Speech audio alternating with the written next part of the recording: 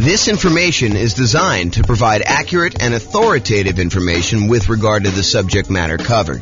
It is offered with the understanding that the presenters are not engaged in rendering legal, accounting, or other professional services.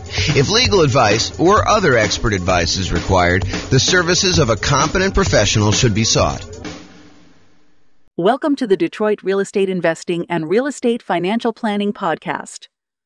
Learn all about investing in real estate in Detroit, Michigan, with a combination of real estate financial planning and modeling with numbers specific to Detroit, plus syndicated, more generalized recordings of live and pre-recorded real estate investing classes, not all of them specific to Detroit.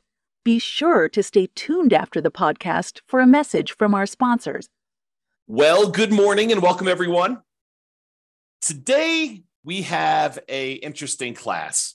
Oh, by the way, I'm James Orr. Nothing quite like starting off the recording like that. I'm James Orr, and today we have an interesting class. It's an update class about a new announcement on the changes being made to FHA financing. And so this is sort of a review in some ways of how FHA loans and specifically the mortgage insurance premium, their version of PMI, private mortgage insurance, on FHA loans work, and also that there are some changes that just went into effect. And so by the time you're watching this video, these should apply to you unless it's changed again since you've watched this video. And so we'll cover what those are. So let's just jump right into it. There's not that many slides. This should be a really short video, a really short class. So FHA mortgage insurance premium change, MIP change. So this was announced by the Department of Housing and Urban Development, HUD, on February 22nd, 2023. So they announced it just about a month ago. It's March 23rd, 2023 as of today. So February 22nd, 2023, this was announced by HUD, and it goes into effect. It applies to mortgages endorsed for this insurance by FHA on or after March 20th, 2023. And I have a typo here, so I'm going to just correct that now because otherwise I won't come back. Okay, so it's updated on, it goes into effect March 20th, 2023. So any loans you're getting at this point should then be covered. By the time you watch this video, it's going to be covered on there. So before I go into this, I want to just briefly cover what mortgage insurance is and why it exists. So in an ideal world, a lender making you a loan would like to see you put 20% down on a property. They want to be protected in case you default. So they say, hey, look, we really would prefer that you put 20% down. That way, if for some reason something happens to you and you're unable to make the payments on the loan, we can go ahead and foreclose after a reasonable period of time, and we could take possession back of the property, and then we could resell the property and ideally get all of our money back out after all expenses. So imagine, they go buy the property. Maybe there's a little bit of repairs that need to be done. Maybe they need to hold the property for a short period of time. Maybe you had some back payments. Maybe they have to pay a real estate agent a commission to help them list the property, and then a real estate agent a commission in order to help the buyer buy the property. And so by the time they're all done, they think that having a 20% cushion of equity based on the value that you're buying the property for is enough for them to likely not lose money. Is it possible for them to lose money even with 20% down? Sure. Is it likely that they'll make a profit with 20% down? Sure. Okay. But the idea is that the lender would really prefer it if you put 20% down. However, they've realized that not everyone has 20% down. Not everyone wants to put 20% down. And so they say, look, okay, you want to put, in this case, 3.5% down or something less than 20%. I'll tell you what we'll do. I'm willing to make you that loan. However, in order to protect me, I'd prefer it if you put 20% down, but in order to protect me in case you default, I want you to go to this third party, and I want that third party to guarantee, to ensure me that if for some reason you do not make the payments as agreed, and I have to foreclose on the property, and then I have to go and take possession of the property and then resell it, that I am not going to lose money on this deal, okay?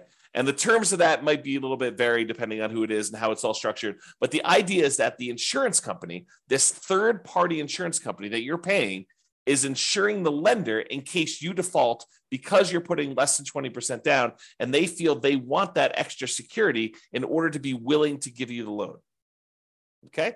So with FHA is a loan program, and I don't like, this is like the layman's version. You know, if you want the really technical version, go find someone else. But FHA is a government kind of like backed program by the Department of Housing and Urban Development, where they will help lenders guarantee this loan by being the insurer of choice, right? They're the ones that are being the mortgage insurance premium. They're kind of collecting it. And if the lender then has a default, then the FHA with their mortgage insurance premium will come in and help do that. So what happens is you have a certain interest rate for the loan. And then in addition to that, you have this mortgage insurance premium. And what has changed is that mortgage insurance premium as of right now. So it used to be a certain number, and it varied depending on how much you put down. I'll show you the table here in a second. But now it is less. And I think the amount less it's 30 points, which we'll talk about what that means exactly.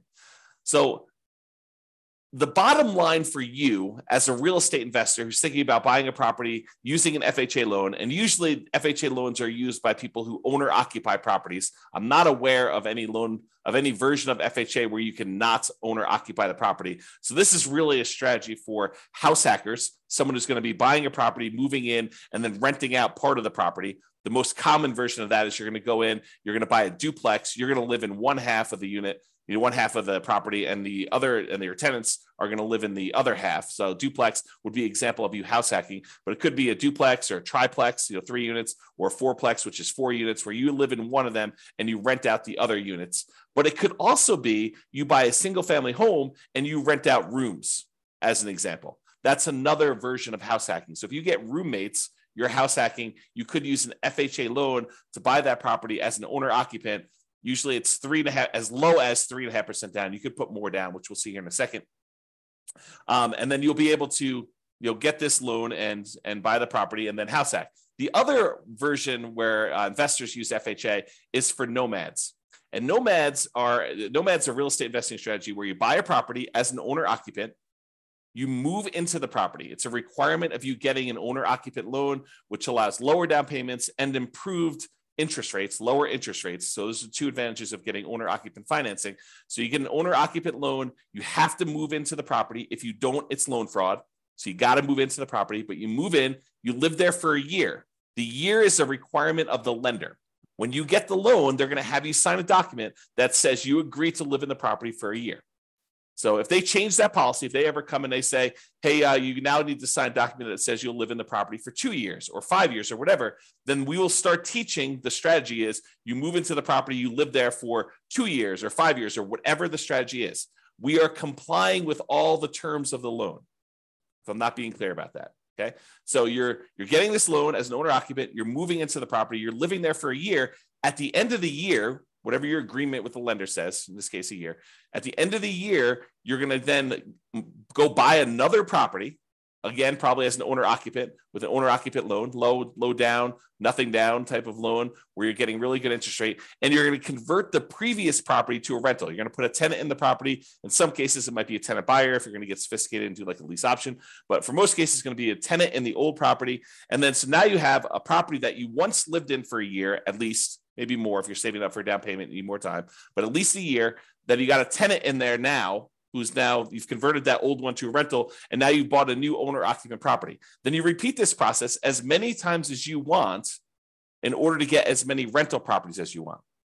So if you're doing 5% down loan and you had 20% that you could have put down on a single property, by doing this strategy, you can acquire 4 rentals instead of just that 1 rental. So instead of putting 20% down and buying 1 rental property, you now could use 5% down, buy the first one, live there for a year, put 5% down in the second one, live there for a year, put 5% down in the third one, live there for a year, put 5% down in the fourth one, live there for a year. And now you've got 4 rental properties, 4 large assets with good owner occupant financing, probably a PMI on most of them. But we'll talk about what that means in another class. But basically, you'll be able to acquire rentals with less down payment. Okay.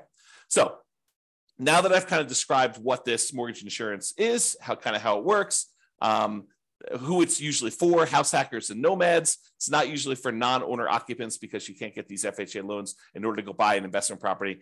But the FHA loan is usually good for It's one of the really good loans for buying duplexes, triplexes, and fourplexes with a low down as long as you're moving into the property. You can also buy single family homes, but it's exceptionally good for buying these duplexes, triplexes, fourplexes with as little as 3.5% down.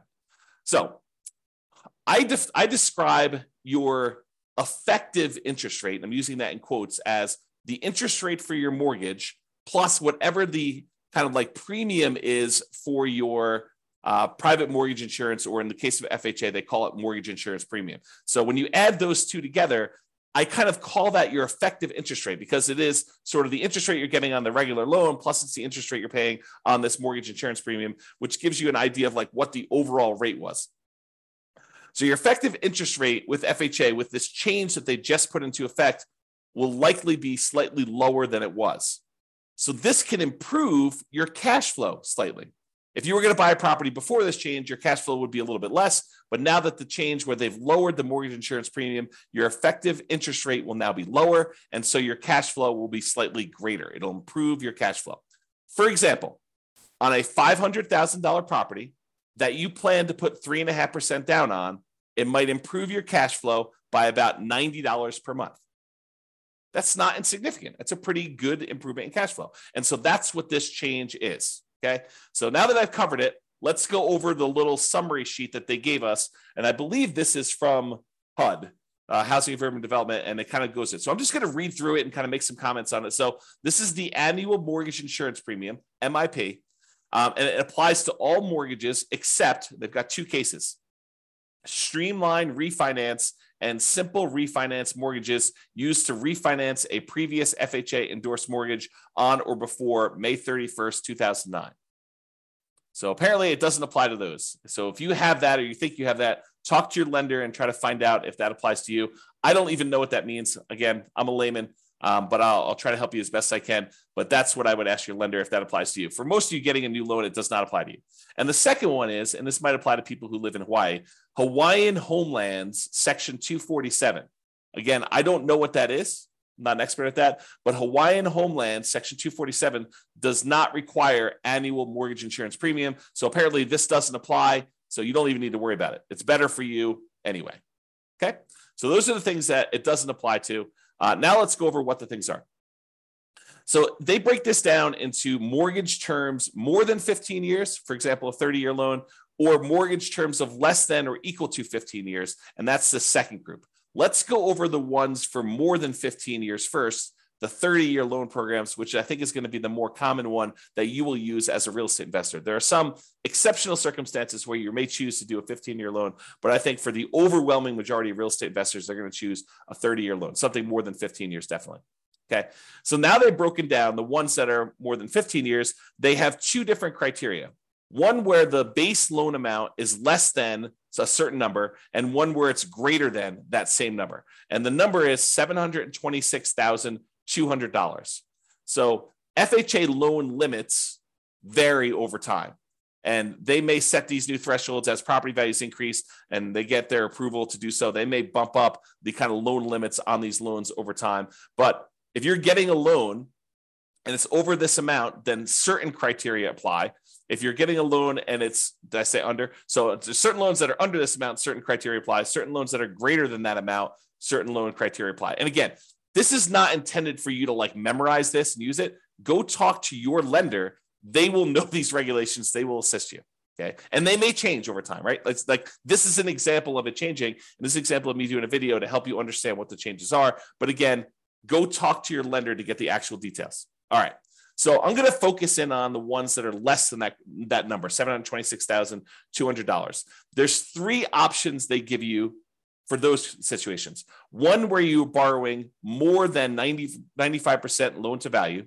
So if you're putting 3.5% down, which is the lowest amount you put down for FHA, unless you're getting down payment assistance, which I'm not getting into. But if you're doing an FHA loan with 3.5% down, that's greater than 95% loan to value. That's one of the categories.